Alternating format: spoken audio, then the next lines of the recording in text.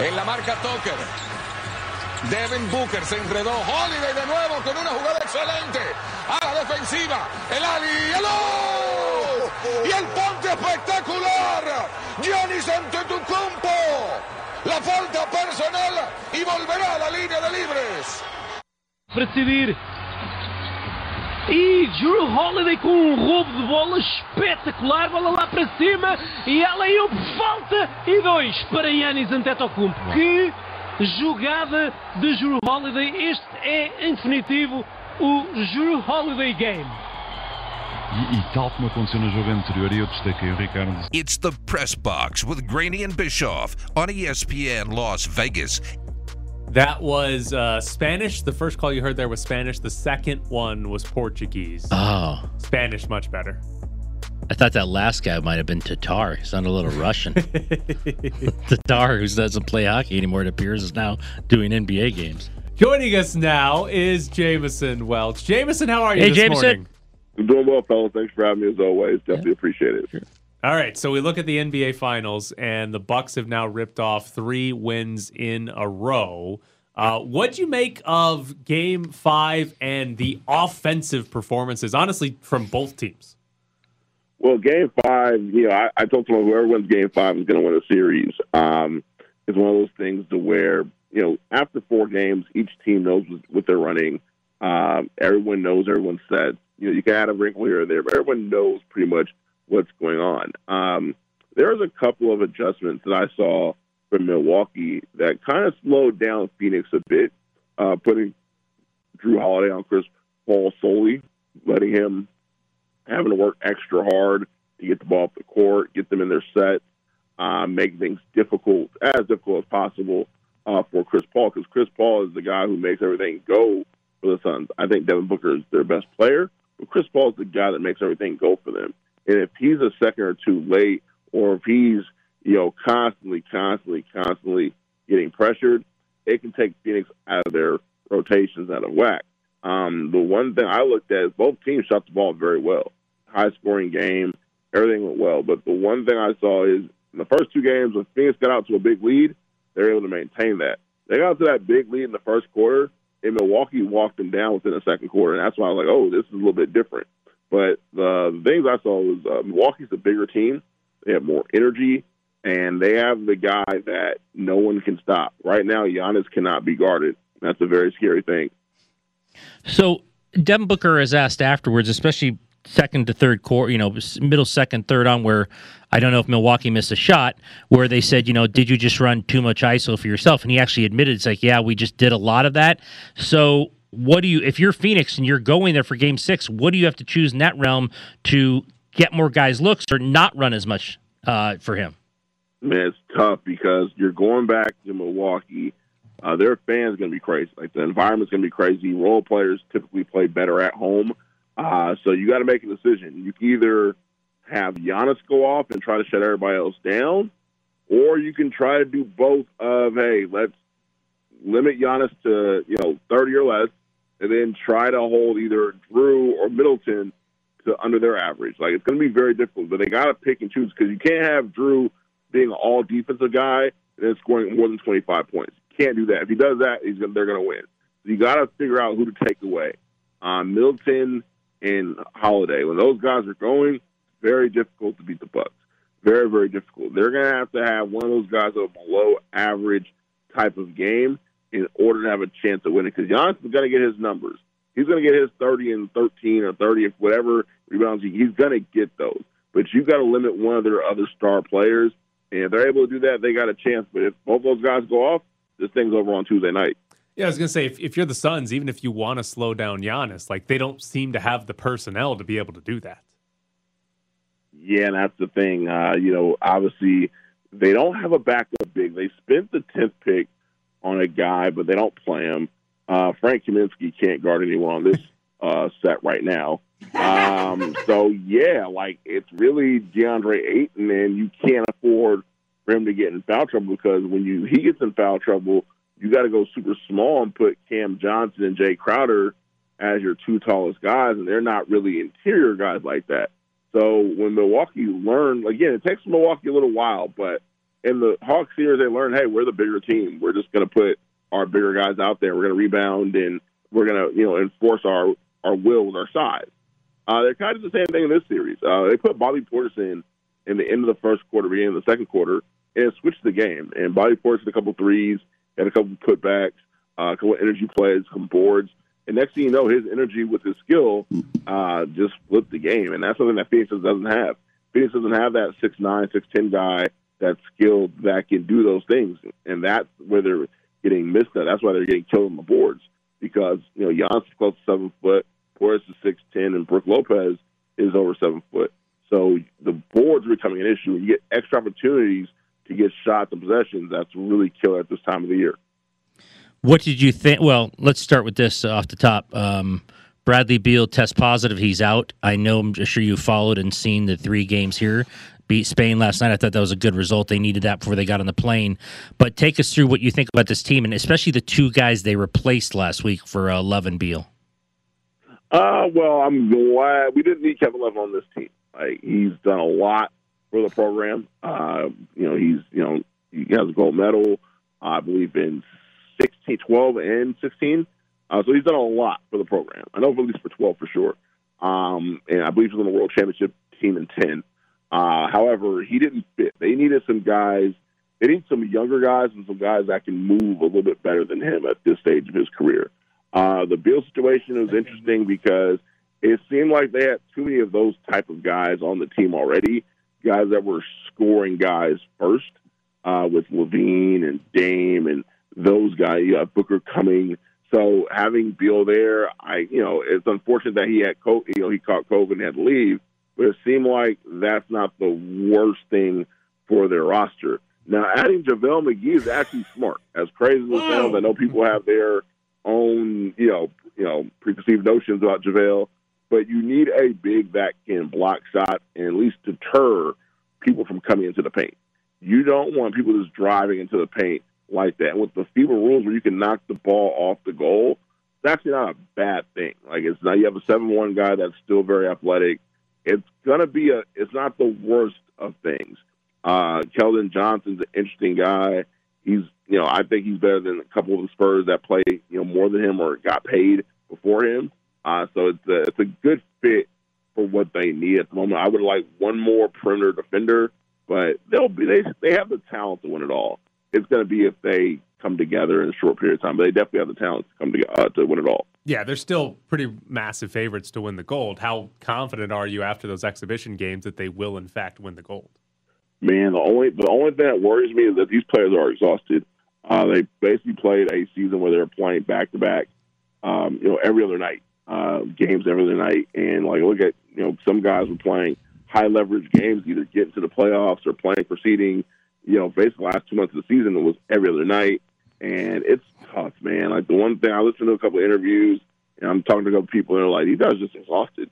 These players are just tired. It's not like they're bad players. They don't want to do something. They're just tired. And when you're tired, there's certain things you don't do. And the first thing that goes when you're tired is defense. That's the first thing you do is, hey, I'm a step or two slower on defense. I'm not going to close out as quickly. I'm not going to slide my feet as I would if I was fully rested. And my attention to detail is going to be a bit off. And those are things defensively that can cost you, because in the FIBA game, these guys, this is their Super Bowl. This is it. They, whatever it takes. And if you're not going to meet that energy, it can be difficult. Well, okay, let me ask you this then, because here comes the cliche that I think is more and more true as we go in the years past. Let's say they don't get it done, and these 3 guys are coming off an NBA Finals and getting on a plane to Tokyo. They're not going to be rested at all. More truest statement. If they don't get it done, it's because they didn't send their best players and they're tired, or because the other countries have really caught up enough? I would say, just the exhaustion, because Team USA has 12 NBA players, and the last 2 seasons we've seen what this cramped schedule has done to players. We've seen it. It's not some illusion. We've seen guys get injured. We've seen just the fatigue. Man, we've seen guys wear down. If I'm the owner of the Bucks and or Suns, I'm hoping my guy pulls out of the Olympics. I'm hoping, because the season comes back in 3 months, less than 3 months. And that's a tough turnaround, man. Like, you're not getting any rest, your body's not recovering, and then you're going to have a full 82-game schedule. That's really difficult. That's why the teams that went to the finals last year, they were done this year. The Lakers and the Heat were done this year. Like, the Heat barely had a team together for the full season. The Lakers had injuries throughout the whole year. It wouldn't surprise me if we see the same thing next year, unfortunately. In the offseason, which technically hasn't even started yet, but teams that have hired new coaches, who do you think's made the best hire so far? That's a good question. You know what? I will say Jason Kidd in Dallas is interesting because he's coaching a guy. Obviously, Luka is a better scorer, but he's coaching a guy that is ball dominant and that likes to control the pace, similar to how he did as a player. You know, he was in control of everything. If it goes well, that could be the best, because if him and Luka get on the same page and if they can, you know, if they're cool with each other and they can build that roster out, that has the potential to be the best hire. But I do think when it comes to the best off top, I think Rick Carlisle in Indiana is a really good one. I view him as a really good coach, and Indiana has a lot of weird pieces that I think if they figure out the roster, I think they can be pretty successful. And Rick Carlisle has won wherever he's gone. Kawhi Leonard with the ACL, they're talking maybe he won't start the next season. How far it goes? Any chance he opts out now? So he definitely opts out of the deal, but that's only to sign a larger extension with the Clippers. Okay. Yeah, I see him opting out and then having more security, because here's the thing. Him opting out, there's still going to be teams that want him. It's not like there's, we're not going to sign him now. This the NBA, man. Like, we've seen guys get paid for – we've seen far less caliber players get paid while being hurt. Far less. I mean, we've seen Chandler Parsons get almost $100 million, and, yeah, that's a different story for a different day. But, yes, if Kawhi opts out, signs a 4-year deal with the Clippers, or he explores his options somewhere else, like Miami, like New York, you know, wherever he may want to go. But at the end of the day, I do believe he opts out, signs a deal with the Clippers, and then probably takes this year off, because his body, you know, that quad and that knee on the same leg. So that's going to take a lot more rehab than people think. And then partially torn ACL, that's a very risky injury. Very risky injury. Well, he is Jamison Welsh. Jamison, as always, we appreciate it. Thanks, Jamison. Oh, not a problem, guys. Thank you. Awesome stuff. Will they win the gold? I think so. I think so. We said on here after they lost that first game to Nigeria, they were still going to win the gold medal. They beat Spain by whatever it was, like 15, almost 20 points over the weekend. Keldon Johnson, by the way. He actually played a lot better after, he gets in. Everyone, including us, kind of said, who's that and what's he doing? And he had fresh legs. He played well. I mean, I'm not going to say he didn't play. He played well. The funny part on Keldon Johnson is that he scored 15 points. He might have taken like 3 dribbles the entire game, because almost every bucket he scored was him either rolling or cutting to the basket and being left open. But he also fouled out. And so, like, we made fun of, like, why the hell are they adding Keldon Johnson? But it's almost like, yeah, Team USA needed a guy that was just going to go out there and take his 5 fouls. That was just going to go out there and punch somebody. I could do that. But you couldn't score the 15 points, Jared. But I do love if Keldon Johnson's role is, all right, you're going to play about 9 minutes a game. You're going to foul out and make the layups when they leave you on guard. Are you sure Nigeria won? Because, wait a minute, their Twitter page still says they beat America. Which in 2065, the top of the Nigerian Twitter page will still say, we beat the USA. Okay, in an exhibition. Yes. If you need a guy to go foul out, that's Udonis Haslem. Like, just bring him in. Does his body even work? He played like 1 game this season. I'm just saying. Again, maybe that's what they need, because everybody's too tired. Get the guy who only played 1 game. And he's got 5 hard points in him. So there was a story in the New York Post that Team USA never reached out to Julius Randle to replace the 2 guys that are gone now. And the reasoning behind it was that they wanted JaVale McGee over Julius Randle because they wanted a true shot blocker. I mean, okay. I was the first person we thought of, because when Kevin Love got on there, it was like, how can you do that over Julius Randle, 2nd-team All-NBA? But then the next sentence you always saw is, well, they're undersized, and Bam's got to play center, and Love's more of a stretch guy. So I guess I see the reasoning. I mean, I would have called Julius Randle. He's a much better player, but if that's your reason, or Is that just the reasoning you're saying? Because that's who, whatever, you don't like Julius. I don't know what their relationships are. Maybe it's like, hey, let's take him. And when they ask why, we're going to say we don't have a shot blocker. There's two things on that. Number one, if you wanted a shot blocker, why didn't you put one on the initial roster? Right. And number two is JaVale McGee even going to play? Like, you wanted a true shot blocker, but is JaVale McGee going to play? Like, there might be some matchups where he plays, but like, we're probably looking back at the end of this and it's like, oh, JaVale McGee averaged 2.4 minutes a game. It's like when they took Love, Popovich goes, there will be some matchups. I'm like, is that 2 minutes a game?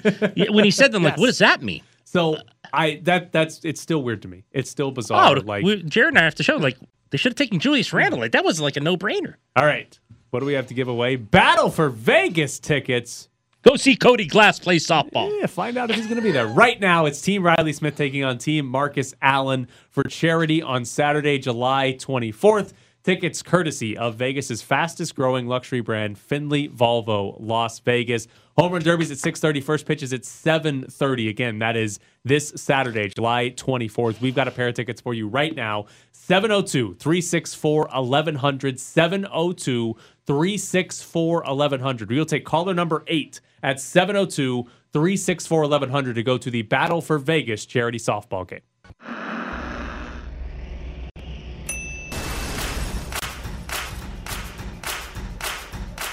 Bischoff's Briefs. Throwing out random numbers authoritatively is the best way to pass as a baseball expert. Bischoff's Briefs. By the way, it's commendable how many baseball players care so deeply about the Equal Rights Amendment. Bischoff's Briefs. Somebody get me some antibiotics because that ball is gonorrhea. Bischoff's Briefs. Congratulations to Michael. He is going to Battle for Vegas. And coming up in just a few minutes, we'll have another giveaway. So stay tuned. Bischoff's Briefs today, though, looking at the Oakland A's because earlier this year, the A's presented a term sheet to Oakland basically saying, hey, here's what we want. And it was, 2 tax districts that would pay the A's about $855 million to build this ballpark and all this other housing and mixed-use development. The city of Oakland now has their own term sheet. And that term sheet has just 1 tax district, not 2. And it would pay the A's about $490 million, not $855 million. And it would require the A's to include affordable housing in their mixed-use development. The A's have pushed back on this. Dave Kaval said if the council votes yes on that, it would be a yes on that term sheet, but it would really be a no on the project. The A's are pushing back on they don't want to have to be required to build affordable housing, and the A's are pushing back because only one of these 2 tax districts is getting approved by Oakland or is getting voted on by Oakland, so they'd only get $490 million and not $855 million. The A's have basically said, if they agree to this, we're gonna move, is what they're trying to say. I don't believe them. Because if the city of Oakland gives the A's $490 million, the city of Oakland actually decides to give a pro sports team money, and they give the A's $490 million, I do not believe anybody in Las Vegas or the state of Nevada will be able to give the A's more money than that. I do not think that will happen because there was a story in the Nevada Independent. I'm going to read a couple of parts of that. First off, several gaming insiders questioned whether strip casino operators would support another room tax increase to fund a baseball stadium, especially if it's built in the suburbs away from Las Vegas Boulevard. Plus, you have Clark County Commission Chairwoman Mary Kirkpatrick who said, I think it's way too soon. I don't think we can fund what they might be asking for. We have a lot of businesses still hurting, and we're still in the middle of a pandemic. I cannot foresee anybody, even as much as we joke about Henderson, I can't foresee anybody in Vegas, Henderson, Nevada, having $500 million to give the A's. So at the end of the day, I think if the Oakland City Council says, we'll give you $490 million, I think the A's end up accepting that because that's going to be the best offer they have. I absolutely agree. I mean, I think in Clark County it's a non-starter. I don't think Clark County's giving anyone any money. So the Henderson kind of side of things, for as much as we make fun of, they have land and they give everyone everything. I mean, I do think that they would step up and try to make a deal, but $500 million, no chance. Let me ask you this though. So the term sheets voted on tomorrow. They say yes on the council says yes on the city's term sheet, which is the $490 million. Henderson comes back and says, "Well, we'll give you land at this price, and we can give you like $150, $200 million. What's the better deal?" Oakland's the better deal. If they get $490 million, Oakland's the better deal. Well, isn't in Oakland? Oakland's like a $12 billion project, Oakland, right? It's a waterfront project. Yeah. It's more than just the ballpark. Right. It's all the development. Yeah, and the A's would own all of it, and they would make money off of all of it. Whereas here, I haven't heard anything, but all the plans would be to just build the ballpark. Which I think is funny. I always think it's funny. Now, look, you and I both know these teams do not do this stuff without public money. They just don't. They could be worth $40 billion. They're like, no, we still need your $400 million. But at the end of the day, given what this town did for the Raiders and that kind of tax, if they're going to build a $12 billion facility up there, asking for $800 million, whatever they want for the city, but then they're going to take the rest of it. You know what? Then if you're Henderson or whoever, like, hey, it's fine. We'll give you the land. We're not giving you anything else. You were going to bid $12 billion up there. Why would we give you a son of money? Yes. I don't like. It's like, why do you need anything? Now, if up there you're saying we need your $800 million just to get it done, and we're not going to put that much into it, and then make the decision. But if you say we want your $800 million and we've got all this money of our own to develop, then you know what? If you're, like I said, if you're Henderson, you want to give him a deal on the land, but then that's it. That's it. Yeah, I don't know. Why would you give him anything? There was one other interesting thing from that story in the Nevada Independent. Dave Cavell apparently mentioned to them that they could do a rental car tax increase to pay for it. Here? Yes. Well, I wonder who told him that.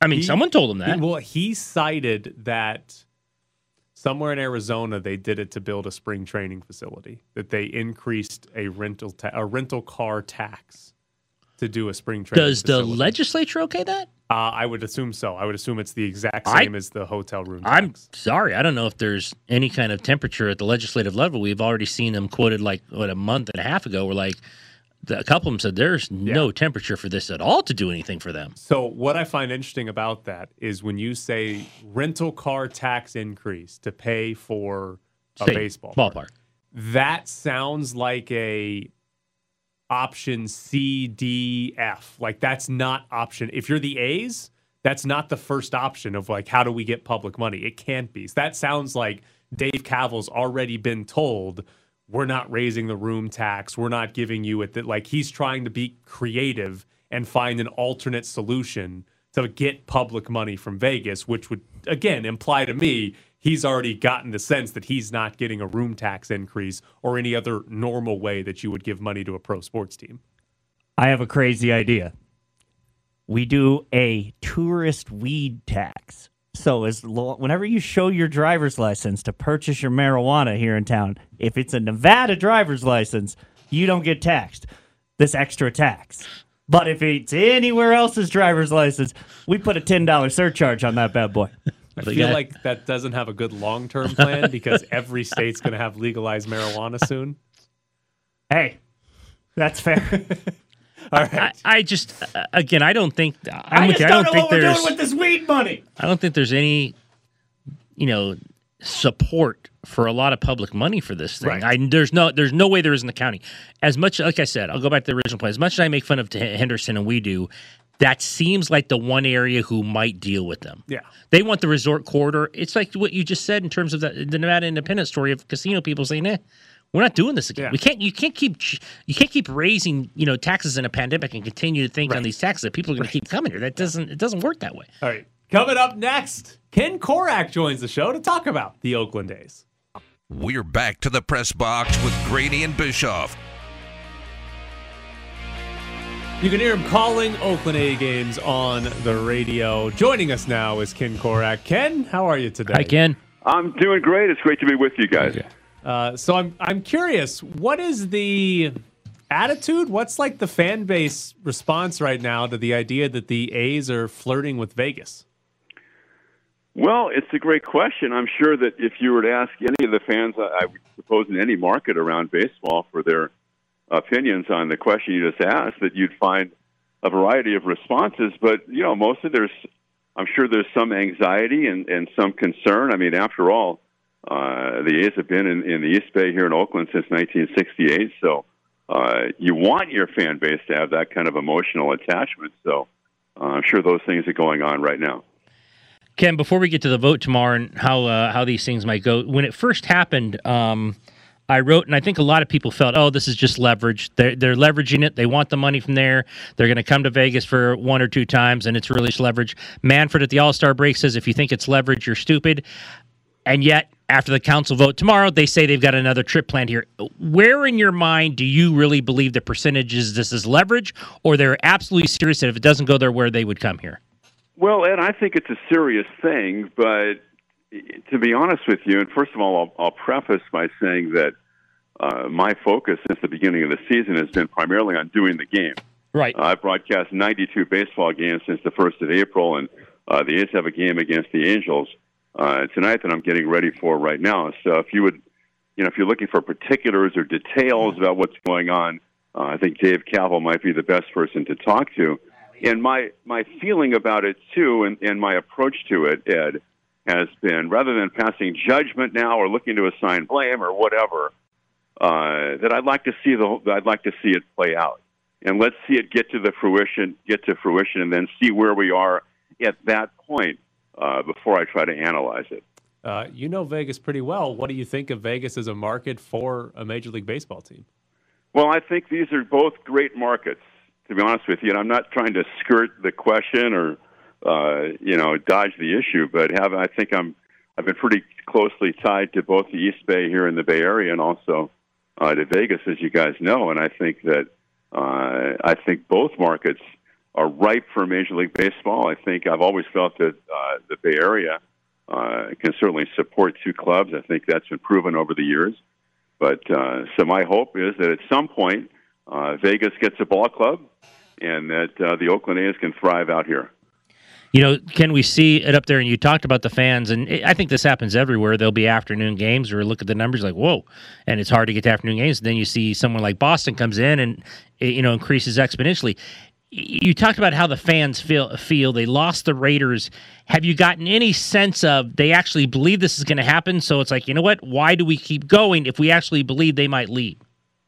There may be some of that, Ed. And to be honest with you, I think in the post-COVID days, or as we're still trying to work our way out of COVID, to be honest, I haven't had the types of interactions with fans I normally would have. By this time in a season, normally I would have emceed maybe 2 or 3 events, or we've had meet and greets in the past and times that you would really interact with the fan base. So I think that's been one of the kind of ancillary and difficult effects of the COVID era, is that I haven't spent nearly as much time, except on the radio every day, with our fans as I normally would have. You get Ohtani tonight, right? Isn't he on the mound? Ohtani's going tonight against Cole Irvin. Yeah, it's going to be a lot of fun for sure. And I think that we'll have a good crowd here. And I think the other thing, just to go back to your question about attendance and interest in the ball club, and I think it's something that maybe has been misunderstood over the years, and that is that in the 30 years that the A's and the A's were in the Coliseum and the Giants were at Candlestick. Now, everything changed after the Giants got their new ballpark. But for those exactly 32 years, the A's and the Giants split the attendance out here. So it hasn't been like this overwhelming kind of domination by the Giants in terms of attendance, because for better than 3 decades, it was split down the middle. In fact, there was a time in the 80s when the Giants were going to be the club. They were going to leave. There was a lot of talk about that. So I really do believe that the A's have a great and passionate fan base out here that I think can be rekindled. I really believe that. Well, if they're, and look, I mean, you know this town, and as Tyler said, I mean, they gave a lot of public money to the Raiders. We don't think there's any kind of temperature for public money here, certainly not to the level of the term sheets in Oakland. Let's say it gets passed up there on the waterfront. Like, we asked you what it would be like here. Like, how much would that change, given a team that's been there for decades up there, in terms of the interest, and what could it do for the franchise if they just stayed and built that? Well, the A's believe it's a game changer. They've closed the door on building a ballpark at the Coliseum in the parking lot out here, and the A's really believe that it can be something that not only is great for the club, but great for the city in terms of a vibrant waterfront that's thriving, and also, let's face it, jobs and revenue coming into that area. So that's the vision that the A's have for that. It's just north of Jack London Square, very close to downtown Oakland, and so there are a lot of, I think, positive things that could potentially come out of it, and we'll just see if this thing can come down and get to the finish line. You mentioned the Giants getting a new ballpark and changing attendance there. So, I mean, if this were to go through, A's get a new ballpark in Oakland, I mean, are they selling out every game? I mean, I imagine the attendance would go through the roof for them, too. For the A's? Yeah. Or the Giants? For the A's, yeah. Yeah, I don't know. I would think so. Yeah, I mean, it's a scaled-down ballpark with a capacity of just over 30,000, so I would certainly hope so, and that's a big part of the plan for sure. The Warriors are gone. The Raiders trying to hold on to the A's. You know that city well in terms of the Bay Area and Oakland. What has sports been like now as these teams have gone and trying to hold on to the last one when you're up there? Well, it's been difficult to assess, I think, first of all, not to go back and replay what I talked about, but because of COVID, in terms of like even the Warriors, and they at one time were like the hottest franchise in sports, not just in basketball. But they just started to allow fans into the arena over there, the Chase Center, the new arena in San Francisco, at the very end of the season. So it's really hard to assess in terms of how things are bouncing back as we hopefully find our way out of COVID. The Giants are doing a nice job. The Giants have a really good club, and they're drawing really well right now. They're not selling out like they used to, but I think that they have to feel pretty good about where they're at.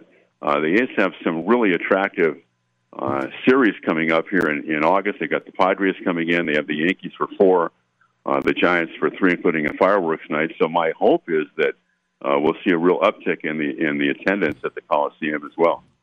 Come on, Kenny, Dodger fan. The Giants won't go away. What the hell's wrong up there? They just won't. They won't go away. They will not go away. Yeah. So.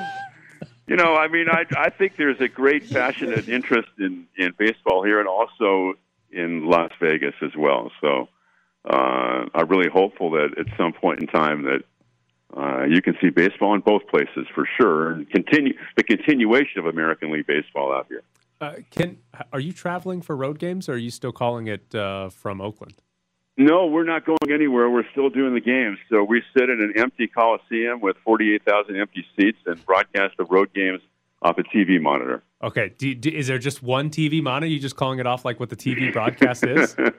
I can send you a photo. I hang out in the visiting TV booth by myself over there, and my broadcast partner, Vince Cotroneo, is in the home radio booth right next door. There's just a pane of glass, a window that separates us. Our engineer is over in that booth. And on the occasions when the great Ray Fosse works with us, which he will be doing for much of this upcoming road trip, he's to my left in the press box area. So I've got 2 big monitors that I look at. One is the picture, the TV screen that you would see at home, and the other one has various smaller shots in one giant screen where you get like the visiting and the home bullpens. You get what's called an all-9, which is a high home shot of the entire field. You might get a look at the scoreboard, things like that, or maybe the home broadcast, because we're looking at our broadcast at the A's broadcast on the TV screen as well. I'm curious, how hard has it been to call fly balls to the outfield as to whether it has a chance to be a home run or not? Because I feel like every baseball game I watch, if the announcers aren't there, they have no idea. I've called balls that I thought were like fair or foul right down the line, and it's 40 feet fair. I have, really, I mean, it's been a challenge for sure. We understand that we've all had to make adjustments during these times, so it's a small price to pay. And I think the way I've described it is that normally when I go to the ballpark tonight, of course, you're calling what you can see. When you're doing a game off a monitor, you're calling what you're being shown. Mm-hmm. And that's a big difference. And there's also a feel that, I don't know whether to talk louder or softer or quicker or slower, because you just don't have a feel for being there. So, and all those things just come naturally when you're there in person doing the games. Well, he is Ken Korak again. You can hear him calling A's games on the radio as the voice of the A's. Ken, we appreciate your time this morning. Thanks, Ken. Take care of yourself, man. Hey, anytime, you guys. Thanks Take for care having me. yourself. Appreciate it. You too. Yeah, that must be, though. I think some are on the road.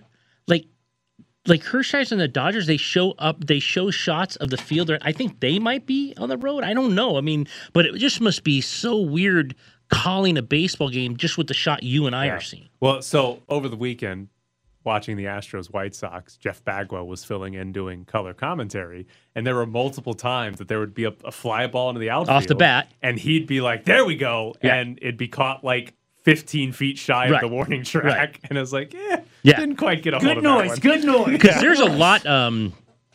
There are some, hello, Charlie Blackmon, to win it yesterday. Off the bat, you're like, that's gone, and you turn the television channel. But there are others where you're not really sure, and then you're shocked when they go out. Yeah. Like it comes off the bat, it's like, it's a fly ball to center, and like it travels and it goes out. So the announcers are in a bad spot when they're not there. All right, here we go. We've got free lunch for 2 at Porta Subs. You can win that right now. 702-364-1100 is the phone number. 2 Porta Subs All-American combos, turkey, ham, bacon, and provolone on peppercini pepper jack bread, all grilled to perfection with your choice of chips and a drink.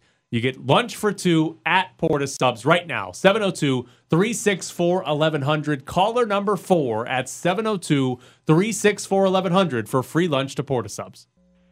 Hi, this is Giannis, free throw shooting coach.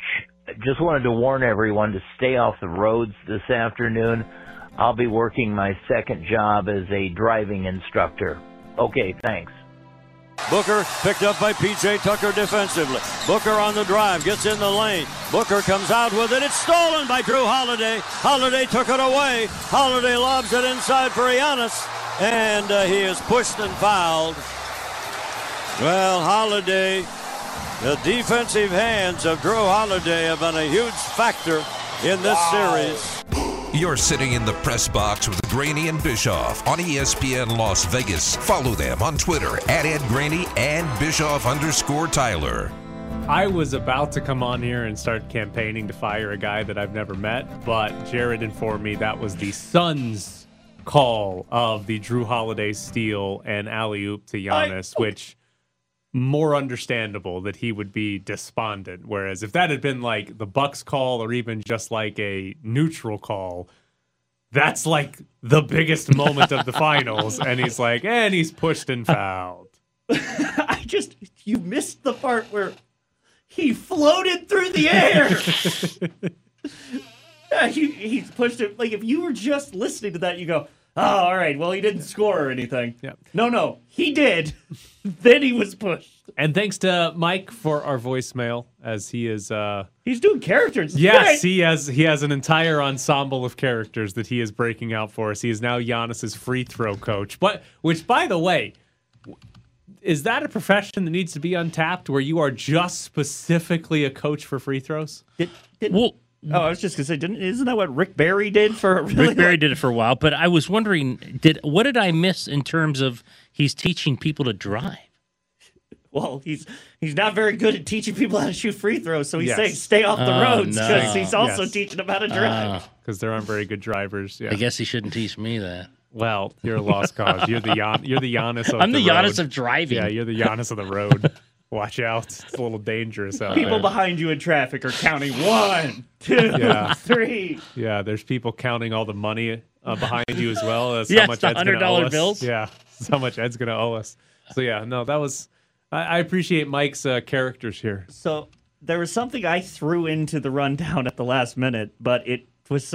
I want to go back to it. The French call. I found a picture of the two people doing the French play-by-play, and it's in the rundown, and I think Ed nailed it, where if you had told me that they had a lit cigarette while calling that game, those two guys look like two dudes just sitting like in a cafe, and they both should have lit cigarettes. French, you're like, 99% they're smoking during the game. Come on. Look at these two dudes. Like, one of them just looks like he just rolled out of bed and just put on the shirt he was wearing the last 3 days. And he's like, I need to go call a basketball game now. Okay. Who calls NBA games in French? Like, well, do they have people that cover the NBA all year? I can't imagine they have French radio covering the NBA they all probably year. have a beat writer for Rudy Gobert. I mean, there's so many. I tell you what, I'm not going to say I know everything about journalism in other countries or whatever, but it always fascinates me if it's a foreign player. Otani's a completely different guy, and so is Ichiro, but there would be like second level, either Asian players or players, French players, German players, where they send out like complete beat writers and they cover every game. And that's always why I felt bad for them, because I'm like, you only cover one guy. Yes. Like, how many storylines? Yes. Otani might be different for most of these guys. Like Rudy Gobert, like, how much could you write about Rudy Gobert? 2 years ago, I went to an Angels game, and Otani wasn't in the lineup. He pinch hit in the ninth and struck out. And it's like, if you're there just to cover Otani, he pinch hits in the ninth and strikes out. What are you doing? As great as Ichiro was, I was at a game in a dugout with Ichiro with one time. He had like 9 writers. And I asked the guy, like the beat writer, he goes, they travel everywhere with him. It was amazing. Like, now that was back in better days for journalism in terms of print and everything. But I was shocked. I'm like, man. Now, I'm sure they talk to people around the team and get other stories, but they are literally living in this city to cover one person. Is there really enough of an appetite for that? Like back in, if you're coming from Japan or China, is there enough of an appetite? Because I don't know. They have their own leagues. Yes. And yes. Obviously, it's not Major League Baseball, but they're successful leagues. They're very successful. It's not like they don't have fan bases of the teams in their own leagues. I'm fascinated with the idea that you could send somebody to another country to cover a certain one player. person the entire time. Yeah, I'm fascinated because I just can't imagine there's enough of a market for that. Okay, but what I will say is this is how we also find out things like Hideki Matsui having over 55,000 porn videos because, okay, it's year 6. Right. Just throw me something. Right. It's not as much of, hey, are they going to have good story? They will. If there's 9 of them covering the guy every day, they're going to get something good. But, like, I'm amazed that there would be a market for that. I can't imagine there's a market to justify that where you would have multiple media outlets sending people to cover one person who's, again, playing for a team in another country at this point. Like, I don't know. I can't, like Christian Pulisic plays for Chelsea. There's not 8 Americans over there covering his every move, are there? No, well, Christian Pulisic, that's a great example. But while you're going to Japanese baseball, because Americans have gone over to Japanese baseball and been great. I mean, they've had incredible careers. But American journalism and newspaper series, we'd never think of doing that. No. Like, you might have a guy who's incredible and he might go travel through the area, we'll do a feature on him. But to live there? Because Joe's hit 40 home runs in the Japanese league? To be on the Milton Bradley beach Yes, in Japan. exactly. It wouldn't happen.